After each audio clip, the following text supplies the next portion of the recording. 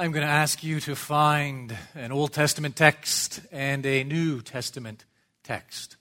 The Old Testament, Psalm 121, and New Testament, 1 Peter 3. 1 Peter 1, verse 3. You won't need 1 Peter for quite a while, half an hour or so. We're going to begin in Psalm 121. We have recited a portion of this psalm already. We have sung a portion of this psalm. And now I encourage you to follow along as I read it in its entirety. I will lift up my eyes to the hills. From where does my help come? My help comes from the Lord who made heaven and earth. He will not let your foot be moved. He who keeps you will not slumber. Behold, he who keeps Israel will neither slumber nor sleep. The Lord is your keeper. The Lord is your shade on your right hand. The sun shall not strike you by day, nor the moon by night. The Lord will keep you from all evil. He will keep your life. The Lord will keep your going out and your coming in from this time forth and forevermore. Our first order of business is to understand this psalm. What is the psalmist saying? Then we want to build a bridge, construct a bridge between the psalmist and us. And then we want to apply it. That's how we're going to approach things this day. Again, we need to begin by being very clear on what the psalmist is saying. That's called interpretation. And then we want to bridge the gap, the chasm between the psalmist's day and our day. We're on different sides of the cross. And then we want to apply it. So we begin with the psalmist's meaning, the psalmist's intent. Psalm 121 divides naturally into three sections. The first section, number 1, the psalmist's question. Verse 1, I lift up my eyes, so I look up. To where? To the hills. From where does my help come? Grammatically, there are two possible meanings.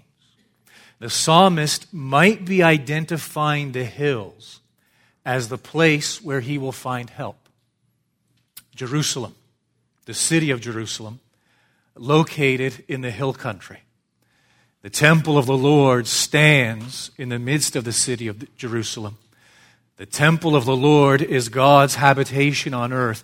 And so the psalmist, grammatically, the psalmist could be saying, the hills are where I will find help. I'm looking toward Jerusalem.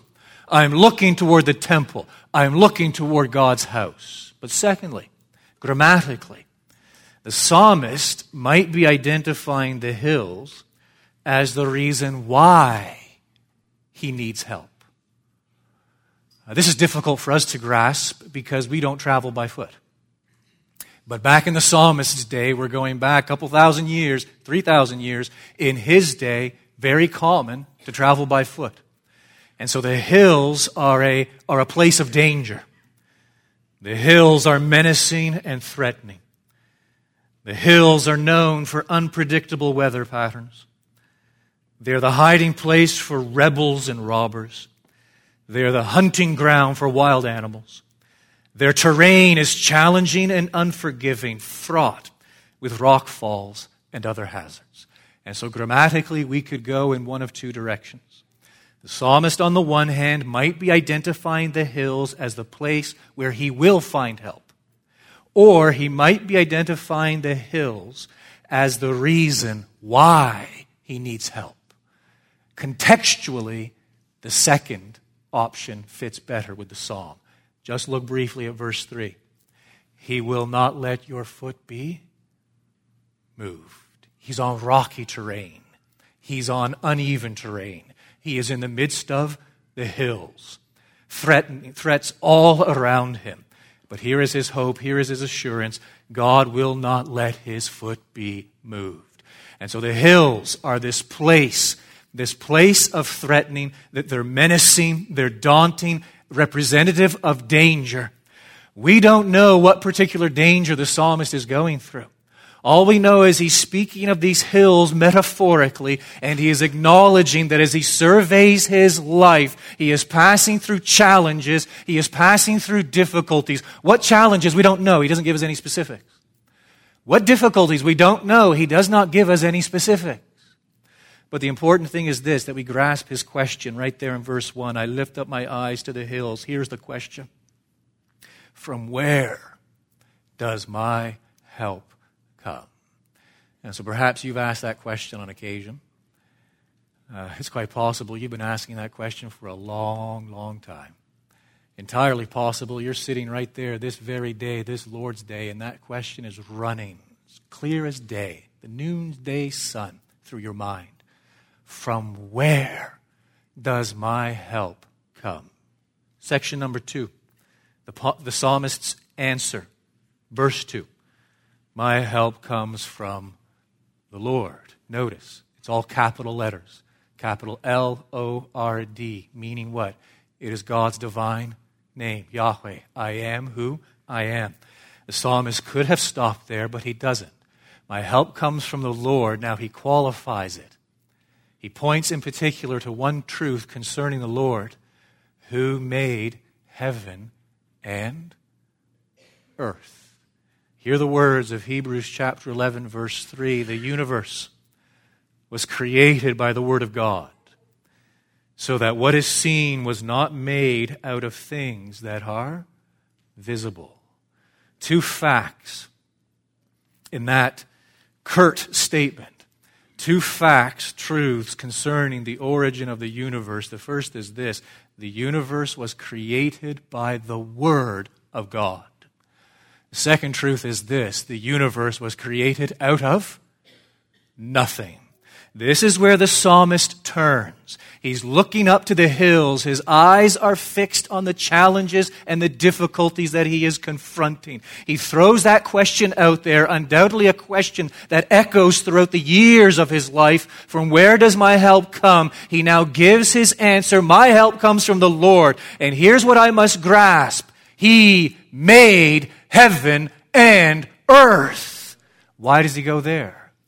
He goes there because the simple reality is this: the power by which God created the heaven and the earth, the power that brought into existence the universe, that power is my help. Of all the things he could say about God, why does he choose to say this? The simple answer is this: it declares the very nature of God. It tells us in no uncertain terms that God is great. He upholds the universe by His Word. He holds it together. God is the principle of cohesion in the entire cosmos. J.B. Lightfoot, God impresses upon creation that unity and solidarity which makes it a cosmos instead of a chaos. God holds the planets in their orbit. He sends the rain to replenish the earth. He sustains the beasts of the field and the birds of the air. He upholds the clouds in the sky. He brings forth every bud, every leaf, every fruit, every blossom, every flower. He gives breath to every creature. In Him we live and we move and we have our being. I am in distress. The hills all around me. From where does my help come? My help comes from the Lord. And here's what I must never lose sight of. He made heaven and earth. Therefore, the power that brought into existence out of nothing the entire cosmos, that power is my help. The psalmist could have stopped right there, verses 1 and 2, right on to Psalm 122, but he doesn't stop there. We now enter into the longest portion, the third section of the psalm, and in my opinion, the most fascinating portion of the psalm, verses 3 through 8. And what we need to notice right at the outset, beginning in verse 3, is that there is a dramatic shift. In verses 1 and 2, little grammar lesson. Stay with me. I just scared half of you off with that suggestion, a grammar lesson. In verses 1 and 2, he is speaking in the first person singular. I lift up my eyes to the hills. From where does my help come? Second verse. My help comes from the Lord who made heaven and earth. But beginning in verse 3 through to verse 8, he is no longer speaking in the first person singular. He speaks in the second person singular. Verse 3, he will not let your foot be moved. He who keeps you will not slumber. Verse 5, the Lord is your keeper.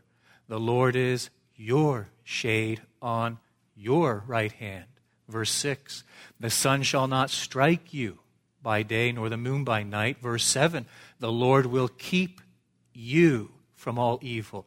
He will keep your life. Verse 8, the Lord will keep your going out and your coming in from this time forth and forevermore. Now, it is entirely possible that when the psalmist penned this song, he anticipated and he desired that it be sung responsively. And so the people would sing verses 1 and 2, and then perhaps an individual, a priest, someone would respond with verses 3 through 8. Entirely possible. But it doesn't change the reality of the psalmist's experience.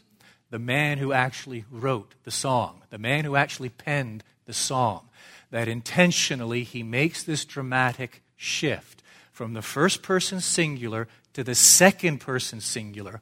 Why? The psalmist, beginning in verse 3, and this is crucial to our understanding and application of the psalm. The psalmist, beginning in verse 3, is trying to convince himself of what he has just declared in verse 2. It isn't enough to know that the Lord is my help. It isn't enough to know that the one who made heaven and earth is my help. The psalmist is now seeking to convince himself of that reality. In effect, in essence, the psalmist, he turns on himself. You, it's like he's now peering in the mirror. You. Do you understand what you have just said? Do you really grasp what you have just professed, what you have just proclaimed? Do you really live in the reality of that wonderful truth that my help comes from the Lord, the Maker, the one who made heaven and earth? And he's convincing himself of this in verses 3 through 8. And the emphasis is on that word keep or keeper. We find it 6 times. Verse 3, second half of the verse. He who keeps you will not slumber. Verse 4, first half of the verse. Behold, he who keeps Israel.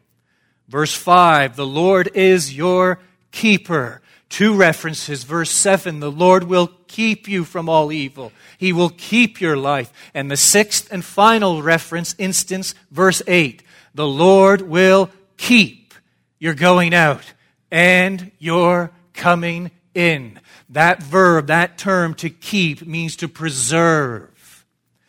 It means to guard. It means to protect.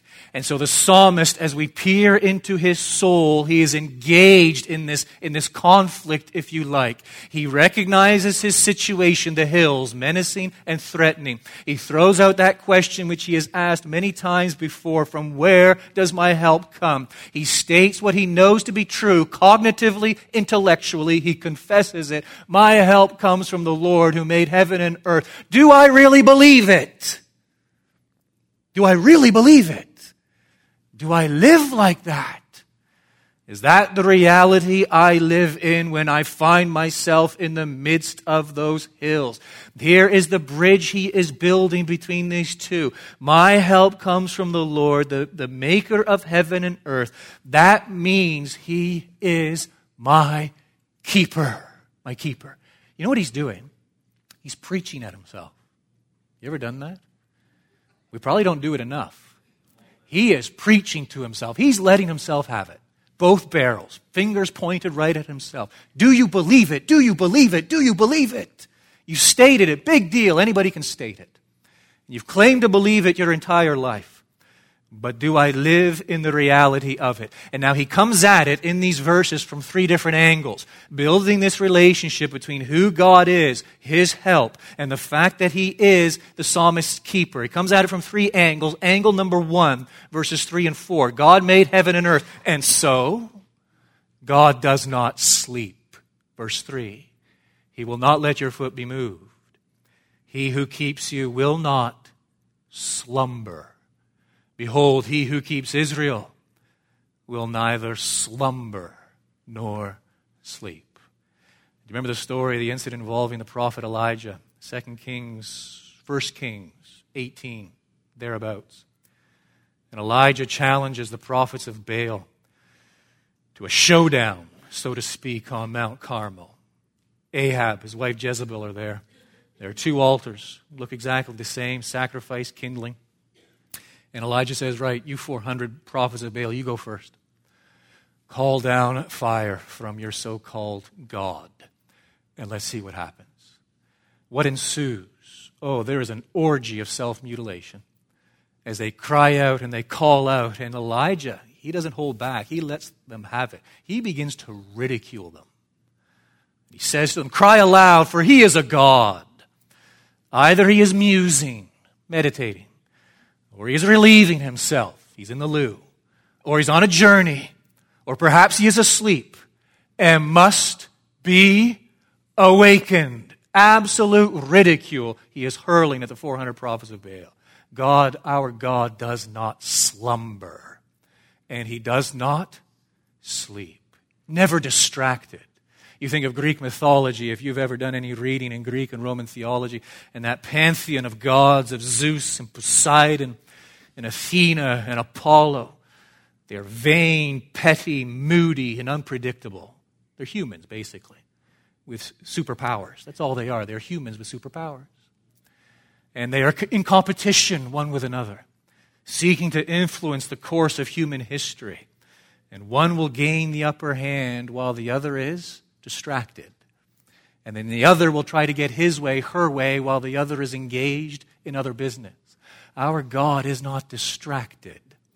Our God does not sleep. Our God does not slumber. He is the Lord who made heaven and earth. And the implication for the psalmist is what? Right there at the outset of verse 3. He will not let your foot be moved. He will not let your foot be moved. As he navigates, as the psalmist navigates the difficult terrain of life, God will keep him from slipping. God will keep him from falling. He's preaching at himself. Do you really believe it? I need help. My help comes from the Lord. He made heaven and earth. He is my keeper. He does not sleep. He never gets caught off guard. He's never taken by surprise. He is with me, and he will keep my foot from slipping. He comes at it from a second angle. Verses 5 and 6. God made heaven and earth, and so God does not leave. Verse 5. The Lord is your keeper. Fascinating statement here. The Lord is your shade on your right hand. Do you know what he's referring to? His shadow. So if we were to walk outside right now, there we'd see our shadow. I can see my shadow up here because of the lights. And whatever I do, wherever I go, what's right there? My shadow. That's his point. The Lord, the one who made heaven and earth, he's like my shadow. Can't get rid of him.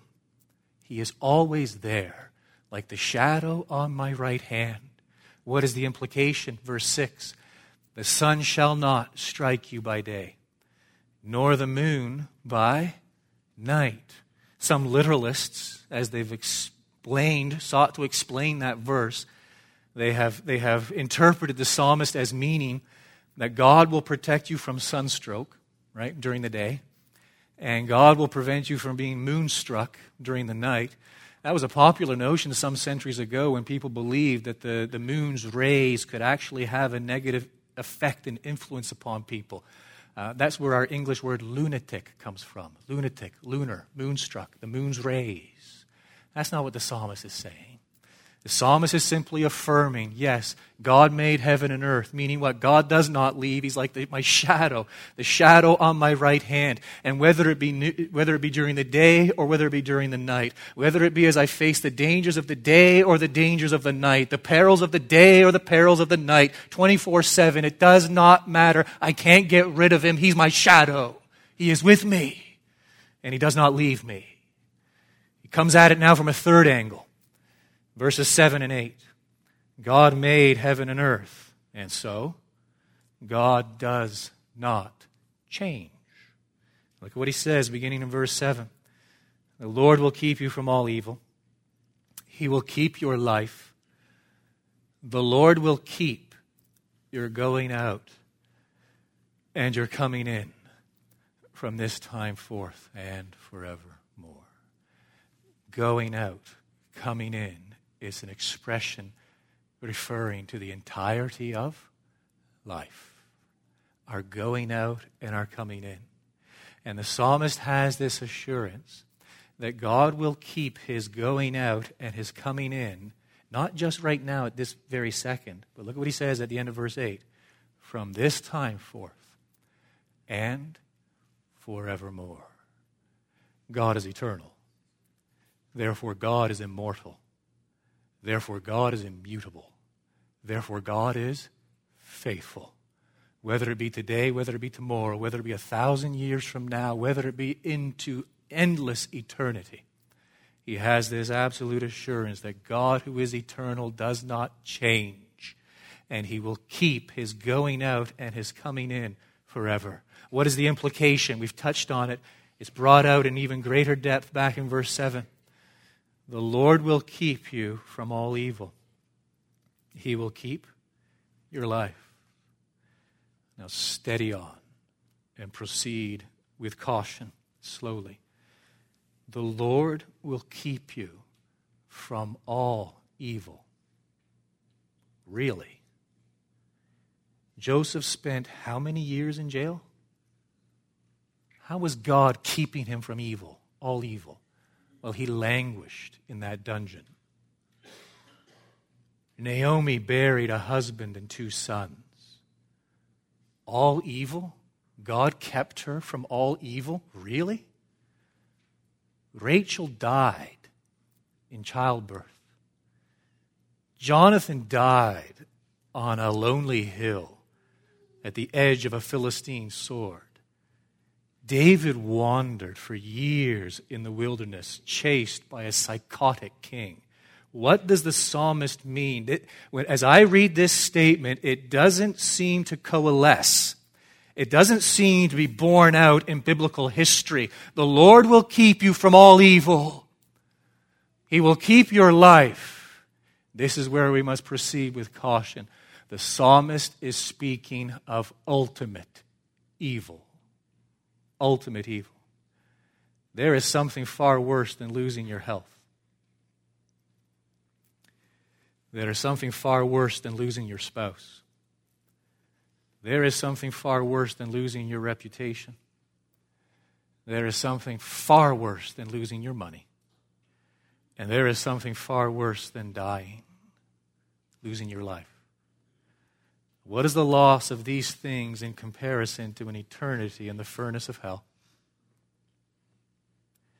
What is the loss of these things in comparison to an agony that never ends, a pain that never ceases, a sorrow that never subsides, a horror that never lessens, and a torment that never departs?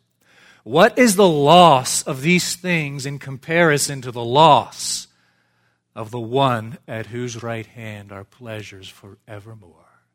The psalmist is speaking of the loss of ultimate evil in comparison to ultimate good. And he is lamenting the loss of ultimate good. And he is saying that when we are fixed on God, when we are one of his people, numbered within and among his flock, he has this assurance, we have this assurance, that he keeps us. He keeps us from all evil, ultimate loss, the loss of him. And he keeps our life. He keeps our going out and our coming in from this time forth and forevermore. Friend, do you understand that there are eternal destinies staring you in the face this very day? 2 eternal destinies. And you are but a breath away from entering one of them. There is life and there is death. There is heaven and there is hell. There is salvation and there is condemnation. And the difference between the two is simply this: what think you of the Lord Jesus Christ? What think you of the Lord Jesus Christ, the Son of God?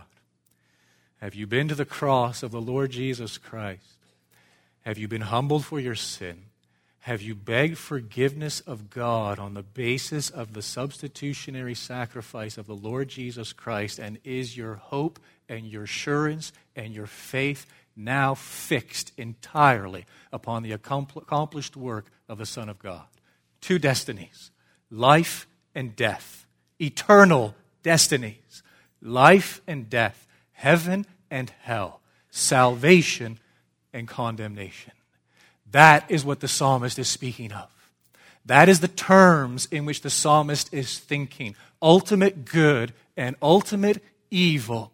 That as he traverses the challenges and the difficulties in life, and as he is encompassed by these hills, these dangers, he cries out, where does my help come from? My help comes from the Lord who made heaven and earth. Now I'm going to preach to myself and let myself really have it and hammer home the implications of this. He is my keeper. And it does not matter what comes in this life. It does not matter what I face in this life. It does not matter what I experience in this life. I have this ultimate hope fixed on the Creator of heaven and earth, that by that power by which He created the entire cosmos, He keeps me. And He preserves me. And He protects me for that salvation to be revealed in the last day. Now, as Christians, we need to shed New Testament light on this. And that's why I ask you to find 1 Peter chapter 1. And you pay attention to what Peter says here, beginning in verse 3. Look closely at his words, his expressions. And in your own mind, build that bridge, construct that link between Psalm 121 and what Peter now celebrates, beginning in verse 3 of his first epistle, chapter 1. Blessed be the God and Father of our Lord Jesus Christ. According to His great mercy, He has caused us to be born again to a living hope through the resurrection of Jesus Christ from the dead. And so the Spirit of God has taken hold of me. I have taken hold of Christ by faith. I am now, positionally speaking, relationally speaking, I am one with Christ in His death, His burial, and His resurrection. I have been born again by the Spirit of God, and I now have a living hope. What is this living hope? Verse 4, to an inheritance. An inheritance is something we receive in the future that is imperishable, undefiled, and unfading. Look at the next word, kept. In heaven for you, who by God's power are being guarded through faith for a salvation ready to be revealed in the last time. In this you rejoice, though now for a little while, if necessary, you have been grieved by various trials. The hills, daunting, menacing, various trials. We rejoice in the midst of those hills. Why? Because we know where our help comes from the Lord who made heaven and earth. And notice 3 things that Peter emphasizes in the 5th verse. Let me give them to you by way of questions. Number 1, how is God guarding us? Right at the outset of the verse.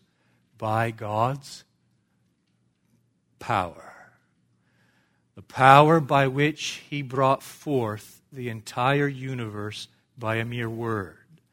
The power by which He raised us, spiritually speaking, from that position whereby we were dead in our trespasses and sins, caused us to be born again, whereby we believed in the Lord Jesus Christ, repented and turned from our sin. By that same power, God guards us. Question number 2, what is God keeping us for? By God's power, verse 5, are being guarded through faith for a salvation ready to be revealed in the last time. I thought I was already saved. Christian, you're only partly saved. You're awaiting the consummation of your salvation. The day is coming when we will be fully and finally saved, like the Lord Jesus Christ, perfectly. We will be conformed to His likeness and to His image. Right now, only partly saved. We are waiting the consummation of our salvation, and God is keeping us by His power for that day. Third question is this: what is God keeping us from? Oh, I do not want us to miss this. What is He keeping us from? No mention of the devil. No mention of the world. Jesus overcame these enemies of the cross. Look at what Peter says. Who by God's power are being guarded through faith. What is God keeping us from? Do you know what He is keeping us from? Unbelief. Do you know what we need to be preserved from, protected from, more than anything else in our sojourn here through the hills? Our own unbelief. We need to be preserved from ourselves. And it is God, by His power, who guards us, keeps us, preserves us, protects us for that day yet future, a salvation ready to be revealed in the last time. And He does so how? By sustaining our faith. He sustains it. He keeps it. He upholds it by His power. And what is the result? What is the fruit? Verse 6, in this you rejoice. Though now for a little while, if necessary, you have been grieved by various trials. Now I want to hammer home gently, 2 points of application from all this. We've understood the psalmist. We know where he's coming from. We've interpreted the text. We've shed the spotlight, some New Testament light on that Old Testament text to bring it this side of the cross and its fullness in the Lord Jesus Christ. And now I want to ask 2 questions by way of application. The first is this: do you pray in the midst of the hills? The psalmist is praying here. That's what he's doing. First 2 verses. I lift up my eyes to the hills. From where does my help come? My help comes from the Lord who made heaven and earth. He is praying. Do we pray when we find ourselves in the midst of the hills? Do we seek the Lord's help when we find ourselves in the midst of the hills? I'm going to make 4 suggestions here. No, suggestions too soft. 4 affirmations by way of questions. First is this: do we ask God for patience to wait? Do we seek His help? Do we ask Him for patience to wait? Thomas Manton, if God lays on you a great burden, cry out for a strong back. If God lays on you a great burden, cry out for a strong back. Do we pray for His help? Do we ask Him for patience to wait? Deliverance only comes fully and finally in glory. I uttered a few statements last Sunday. I'm going to repeat them now. The first is from Paul Martin. The Christian life always ends well, but it does not always go well. God's purpose, and the sooner we realize this, it is extremely difficult. But the sooner we realize this, the better. God's purpose is not to change our circumstances and relationships to make us happy. God's purpose is to use our circumstances and relationships to make us holy. Do we pray for patience to wait? Second affirmation by way of a question: Do we ask God for strength to resist? Resist what? Resist sin and temptation. Difficulties will tempt us to sin. They will tempt us to seek help elsewhere other than God. We will lose ourselves in escapism. And I'm not referring to substance abuse or illicit sex primarily, although yes, they do fit. Gratuitous shopping, channel surfing, internet surfing, just mindless life and existence. Escapism from the realities of life. Oh, difficulties will tempt us in that direction. They will tempt us to lash out at others. They will tempt us to despair. They will tempt us to complain, grumble, and murmur. They will tempt us to doubt God. Do we ask Him for strength to resist? Thirdly, do we ask God for grace to grow? We need to ask Him to increase our faith, hope, and love in the midst of difficulties. We need to ask Him to purge out some sin. Use those difficulties to purge sin from the soul. We need to ask Him to make us more usable in the midst of those difficulties. Friend, you never, ever in life have to pray, Lord, use me. Never. We have to pray daily, Lord, keep me usable. And that is what He is doing in the difficulties. Lord, keep me usable. We ask Him to make us more compassionate as a result of our own distress, to make us more compassionate to others. Third affirmation by way of a question. Fourth affirmation by way of a question. Do we ask God for faith to trust?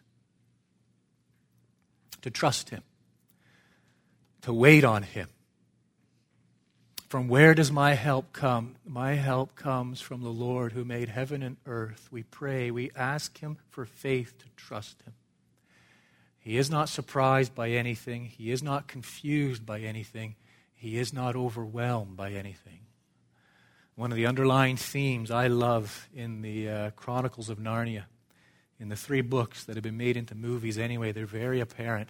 Just an underlying theme, a subtle theme, is revealed in the life of that little girl, Lucy. She's the youngest of the group, isn't she? And Lucy's always distressed about something. Lucy's always crying and wailing about something. Lucy's always upset about something. But of the 4, Lucy is privy to something, tremendous privilege. She often catches glimpses of Aslan that no one else sees. Did I really see him? Was he really there? Did you see that? Did I really see him? Was he there? Did you see that? And C.S. Lewis is transmitting a message to us through that. He is teaching us that in the midst of our distress, in the midst of our difficulty, God is there. And He is working all things according to His purpose, to His plan, in the midst of and through our distress. I dare say here's one of our greatest problems. It's this. We want the God of miracles. Amen, hallelujah, who doesn't? We want the God of miracles. We're not so keen on the God of mysteries. Take it or leave it. We want the God of miracles. Solve the problem, do something right now, help me.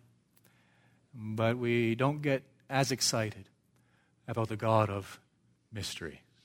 And yet He is the God of the incomprehensible. And He is a God who chooses more often than not to make us His privy counselors.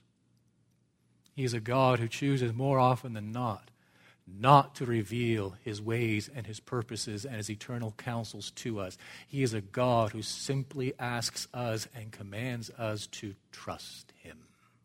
Trust Him. That He is the maker of heaven and earth, and He knows what He is doing.